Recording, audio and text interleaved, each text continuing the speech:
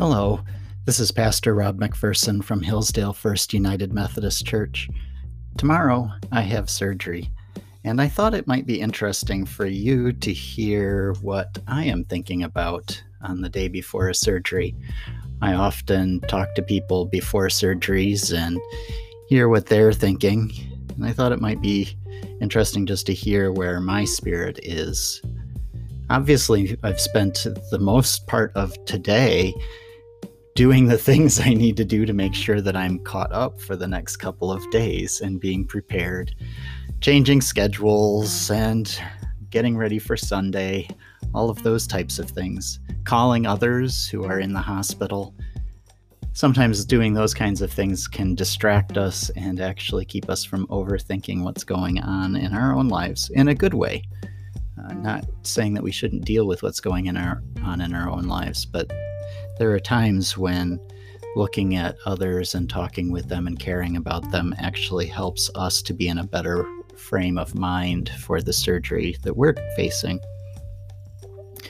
My primary thought today is that I want everything to go well, and I want the problem to be taken care of. That's really what my hope and dream is, and what my focus of thinking is on. I started thinking about some of my fears, because of course, anytime we face something, even if it's a minor surgery, there are some fears that go along with it. My primary fear is the recovery and how much pain there'll be and how long it will take and when I'll be able to return to doing normal things like picking up a gallon of milk, and some of those things we know tend to be common restrictions. Also, one of my concerns is hoping that Christy, my wife, will be patient with me through it all. I'm sure she will. She's a better caregiver than I am. But at the same time, I know that it's a stressful thing for her. So she's also in my thoughts and prayers, just praying for her and her strength. Of course, there's always at the very back of our mind that thought of death. That's not particularly a fear for me, especially with this one. Even when I've had more serious surgeries, though, for me, the thought of death is not one that is terrifying or frightening. I look at it as the end of the pain, the end of the suffering.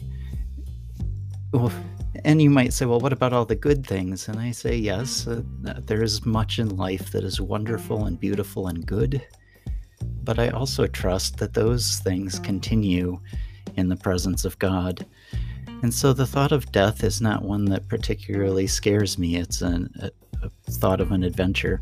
That's not really a primary thought for me today, but I thought I would include it because, of course, it does go through the back of our minds as we're thinking about what could or may not happen. My prayer process for the day. How do I pray about this? For me, it is imagining that Christ is right here with me. It is imagining that I am one of those people in the Bible that he comes to who has an illness. It is seeing him approach me, place his hands on my shoulder, and saying, "Be healed." And so I am imagining Christ with me in that way, and the depth of his healing touch coming upon me through the doctor, through those that are assisting in the surgery, through the healing of my own body, and through God's very touch. That's my prayer process for the day. So again, I thought it would be interesting for you to hear just some of my thinking on the day before a surgery and how I prepare. And maybe it will help you as you also are facing those things in life.